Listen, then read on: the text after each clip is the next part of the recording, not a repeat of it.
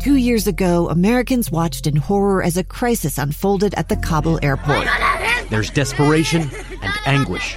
More than 80,000 Afghans have since arrived in America, but this story is still unfolding.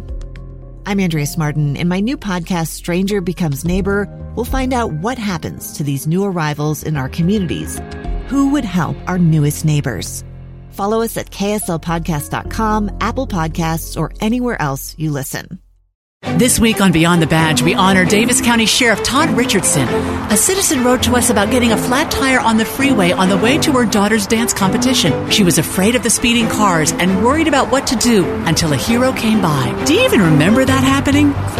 Yeah, basically because of the dance competition. That was it was a critical thing in their life, and I was just happy I was able to help. I asked the sheriff what he'd like us to know. There's ups and there's downs, and obviously this is one of those up days, is to see the eyes of the little one when she figured out that she was going to make her dance competition instead of being stuck in the middle of a freeway. Beyond the Badge is sponsored by the Utah Local Governments Trust, protecting those who protect you. Providing specialized insurance products and services protecting more than 540 local governments. Be safe and come home.